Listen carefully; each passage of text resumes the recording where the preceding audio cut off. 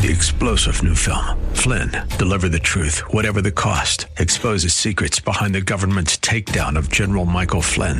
Flynn knew what the intel world had been up to. He ordered the first audit of the use of contractors. This set off alarm bells. He told the truth. He was the most dangerous person for Donald Trump to hire. They had to get rid of Flynn. Flynn, deliver the truth, whatever the cost. Available now. Watch it today. Go to salemnow.com. salemnow.com. Today on Ring of Truth with Pastor Dan Sexton. In spite of Israel's history of rebellion and faithlessness to God, He doesn't give up on them. And so too with us, right? In spite of us, in spite of our faithlessness, in spite of our wandering away from Him, in spite of our backsliding at times, God loves us, He pursues us, He's unrelenting with us, He's forgiving. When we sin and rebel, He receives us back to Himself. Nothing can separate us from God's love. Can you confidently say you've always been faithful? Whether you're speaking of relationships or family or your job, I think it's safe to say that no one is completely faithful. Our circumstances change and our emotions change far too often to remain the same. Today, Pastor Dan encourages us with the fact that no matter how far you've strayed, no matter what damage you've done, you've never done so much that God won't take you back. He is faithful to you, even when you aren't faithful to Him. Now here's Pastor Dan in the book of Jeremiah, chapter 31, for today's edition of Ring of Truth.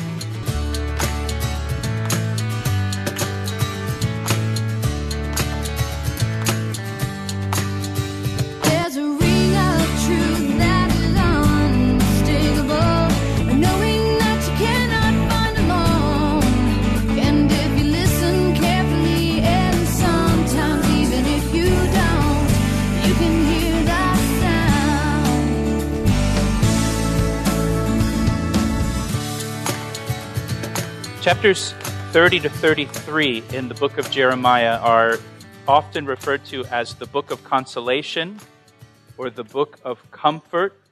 Up to this point in the book of Jeremiah, the emphasis has been on judgment. The people of Judah have rebelled against God. They refuse to repent of their rebellion. And so God has been warning them throughout the book of Jeremiah that judgment will come upon them if they refuse to turn back. When we come now to chapters 30 to 33, God gives Israel hope for their future. He describes in these chapters a future restoration of Israel, a restoration to God's favor and a restoration to their homeland. This section, it's looking ahead to the last days of human history. Chapter 30 focused on the return of the children of Israel to their homeland, back to the promised land. Again, we're talking in the last days. And you might be thinking, well, wait a minute, aren't the children of Israel in their homeland right now? I mean, isn't there a nation called Israel again in the land that God gave to the children of Israel? Doesn't that nation exist? Hasn't it existed since 1948? Yes. So what does that say about the times we live in? God said that would happen in the last days, at the end of human history. And we see that happening in the world today. We see the rebirth of the nation of Israel, the return of the Jews back to their homeland. The rebirth of the nation of Israel is referred to as a super sign that we are living in the last days according to Scripture. So now we come to chapter 31. And chapter 31, the focus now is on the restoration of Israel's relationship with God. So in chapter 30, we have the people of Israel restored back to their homeland, the promised land, which again we see happening today. And then in chapter 31, their relationship with God will be restored. And so the people of Israel will be restored both physically and spiritually. And again, at this point, the people of Israel are, in the days that we live in, they are restored back to their homeland, but their relationship with God has not been restored. That is yet to be fulfilled. They dwell in the land, but they dwell in unbelief. In the book of Ezekiel, chapter 37, Ezekiel has this vision of a valley filled with dry bones. And in the vision, the bones suddenly come back together and are restored and stand up, and flesh comes onto the bones, and then God breathes life into the bones. And God told Ezekiel, these bones are the whole house of Israel. God said, I will cause you to come up from your graves and bring you into the land of Israel, and I will put my spirit in you, and you shall live, and I will place you in your own land. And God has brought the nation of Israel up from the grave. He's brought them back into their own land, but He has not put His Spirit into the people of Israel, or into the Jewish people. That part of the prophecy is yet to be fulfilled, and it will be fulfilled ultimately during the tribulation period, followed by the return of Jesus Christ to the earth.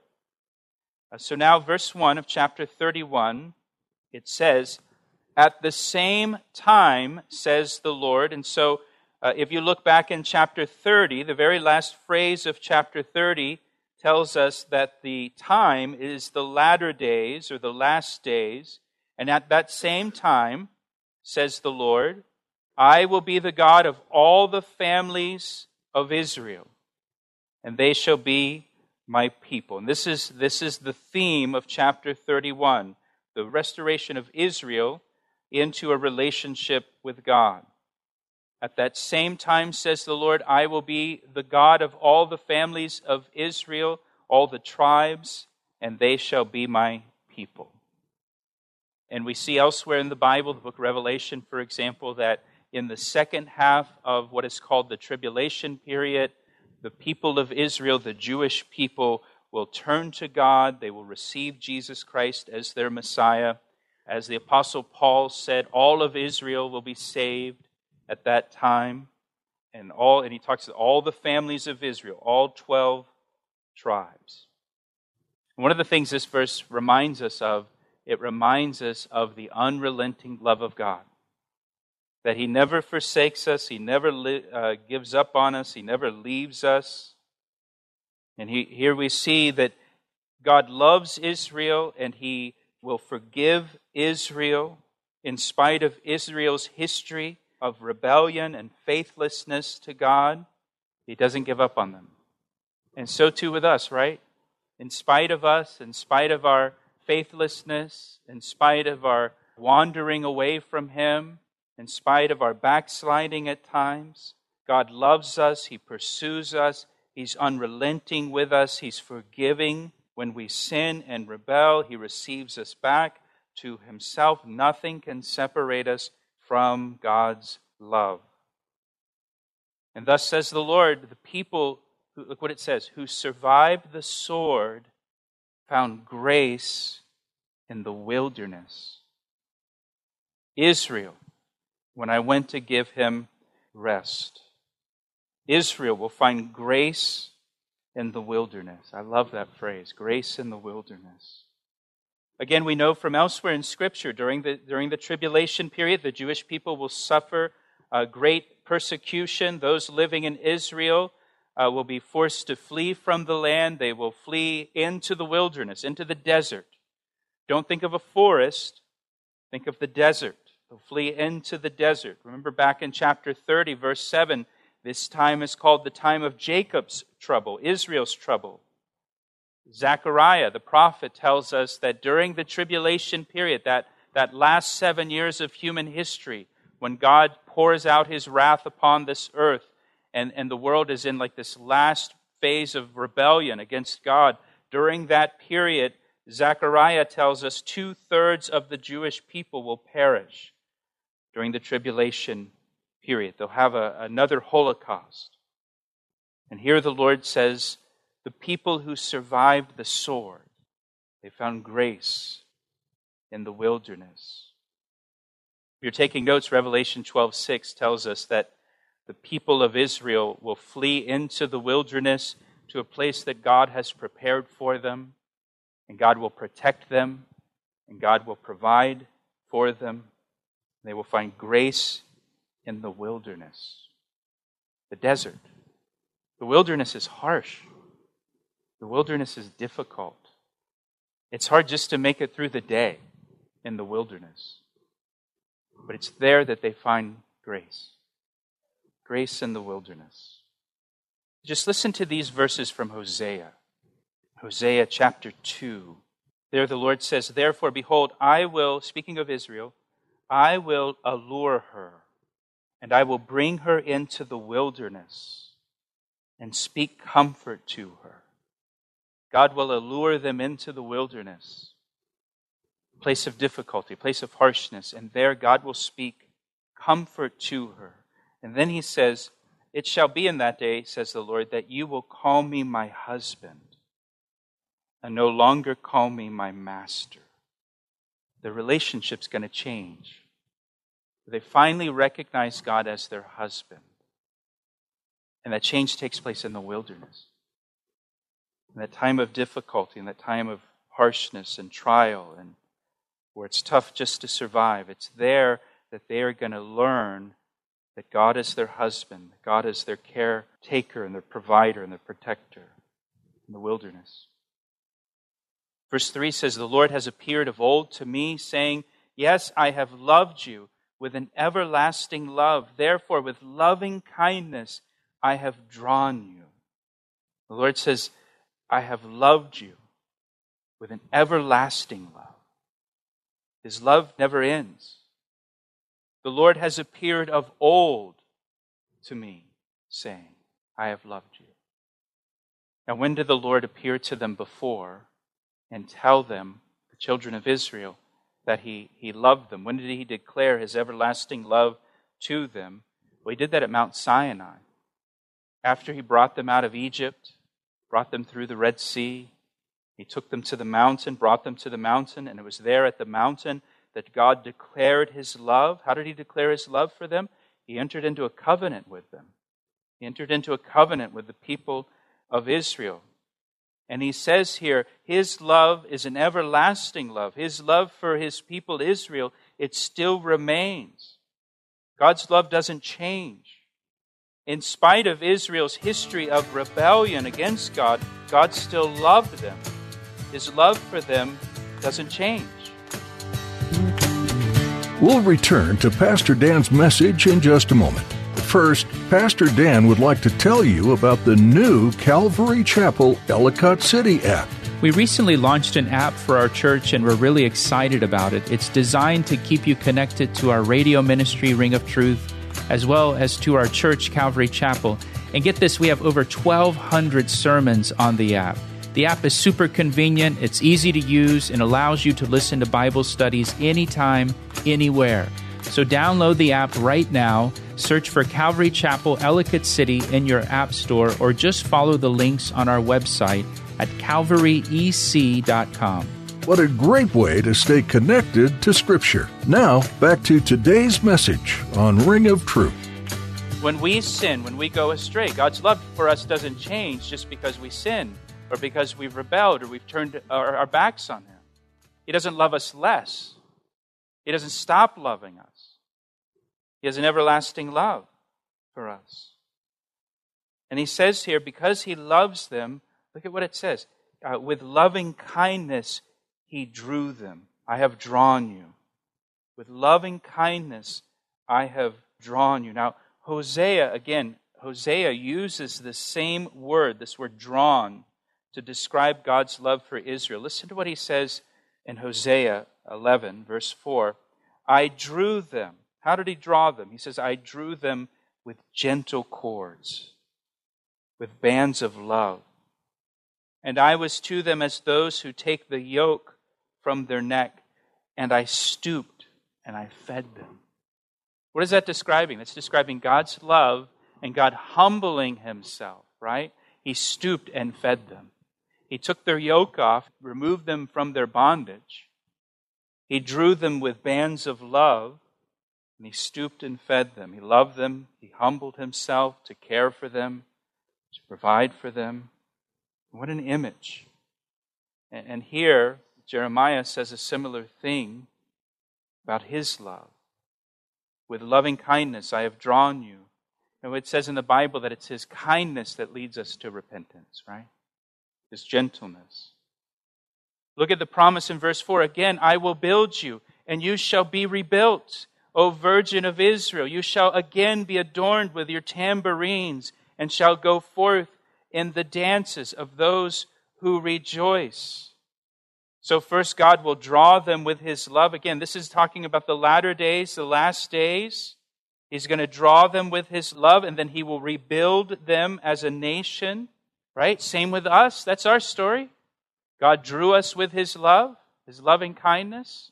We love him because he first loved us. And he drew us to himself with his love. And then what did he do? He rebuilt our lives. He took the mess we made of our lives and he made something new out of it. Right? That's just what he's going to do with Israel. Look what he calls Israel in verse 4. Don't miss this. He says, O Virgin of Israel. Israel has been unfaithful to God. They are guilty of spiritual adultery. God has said to them over and over through the prophets that they are guilty of adultery and prostitution, spiritual prostitution. Just back in chapter 30, the Lord referred to Israel's many lovers, the other nations that they looked to save them instead of looking to their God.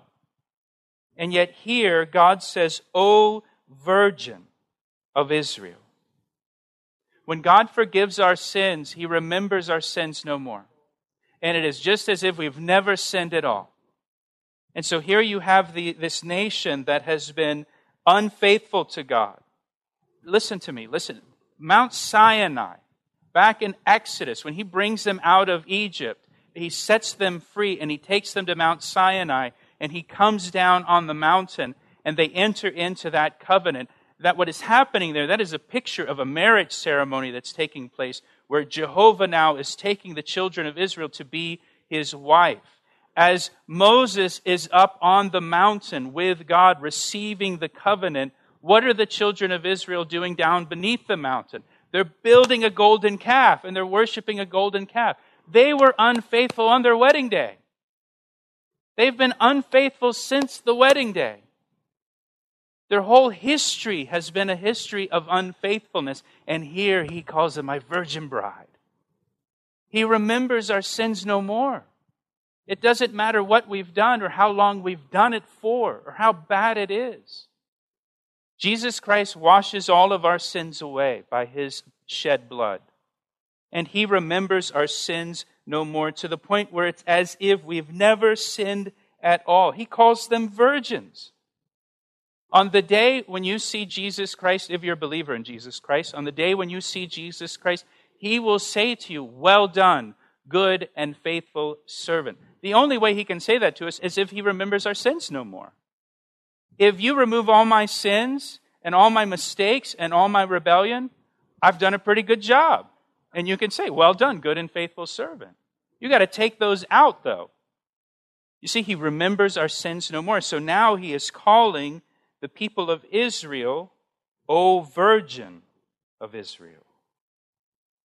He says in verse 4, you shall again be adorned with your tambourines, and you shall go forth in the dances of those who rejoice. Remember, when they came out of Egypt, they crossed through the Red Sea, and God delivered them. They stood there on the shores of the Red Sea with Pharaoh and his army drowning in the Red Sea, and the women celebrated with tambourines and singing and dancing because God had delivered them. And we're told here in the last days, when God once again saves the people of Israel, it will be like the Exodus of old. They will once again sing and celebrate God's deliverance.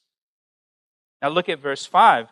You shall yet plant vines, vineyards, on the mountains of Samaria. Again, we're talking about the last days. At the end of human history, the last days, when he restores them back into their land, you shall plant vines on the mountains of Samaria. The planters shall plant and eat them as ordinary food. Now, Samaria was in the northern kingdom.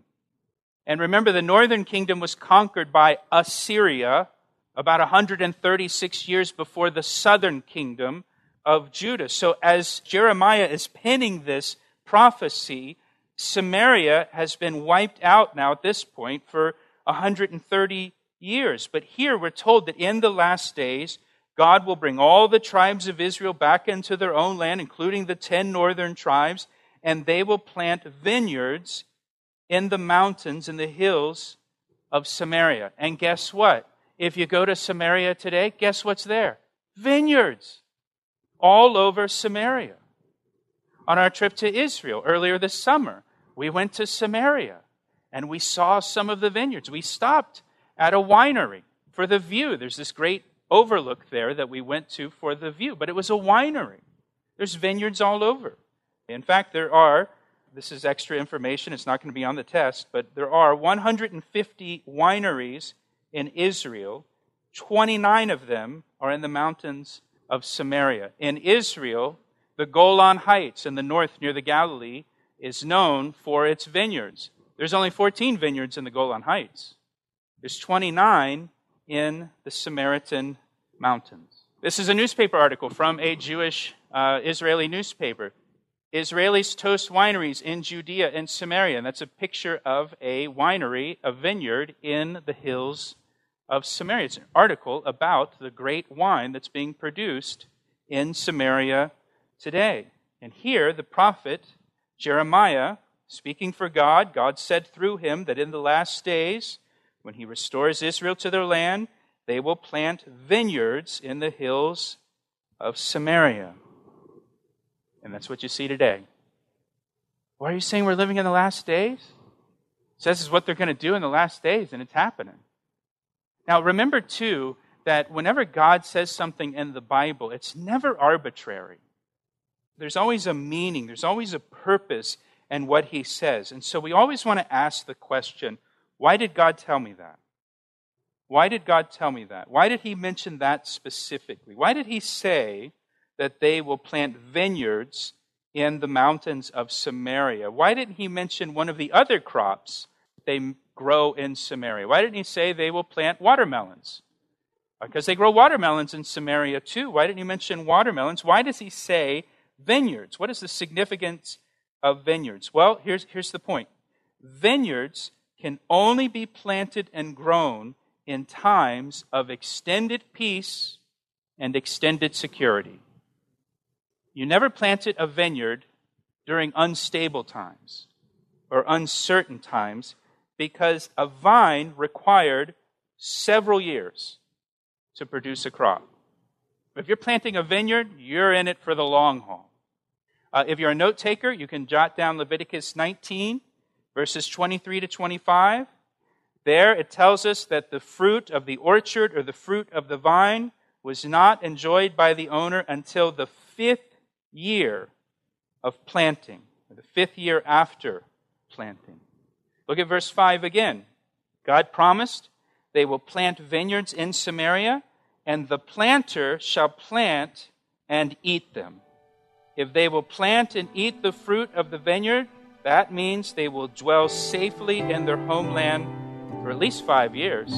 The implication here is that they're going to be secure in their own land for a long time, permanently, in fact. So the vineyard is a symbol of safety. It's a symbol of security that Israel will enjoy in the last days. He asked me how I know, and I say it rings truer than the finest crystal. When you look at the book of Jeremiah at a glance, it seems like the overarching theme is judgment and negative consequence. But as you take a closer look, you're given a microscopic lens into the heart of God. Yes, there was judgment and eventual exile, but think about how long-suffering and patient God was in giving them multiple chances to repent from their ways and separate from their sin. What an amazing and hopeful picture of God's heart toward you. He is just and fair in handing out consequences to those who willfully go against what he's offering. But like a patient parent, he gives grace and mercy when you vacillate between following him and venturing elsewhere. Ultimately, God wants you to choose him wholeheartedly, and he wants to bless you. Take the book of Jeremiah as a continual reminder that God is gracious and merciful, but he'll bring judgment on those who refuse his ways. If you want to talk to someone and better understand what all of this means, don't hesitate to call us at 410-491-4592. That's 410-491-4592. We're so glad you joined us today on Ring of Truth. Feel free to study this book on your own in the meantime. In our next edition, Pastor Dan will share more from the book of Jeremiah and provide a deeper understanding of how to apply it to your life here on Ring of Truth.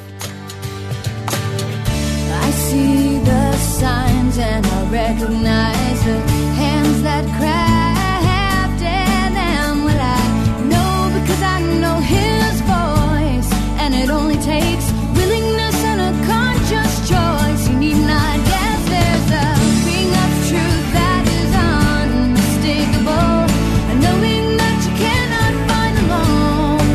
And if you listen carefully, and sometimes even if you don't, you can hear the sound.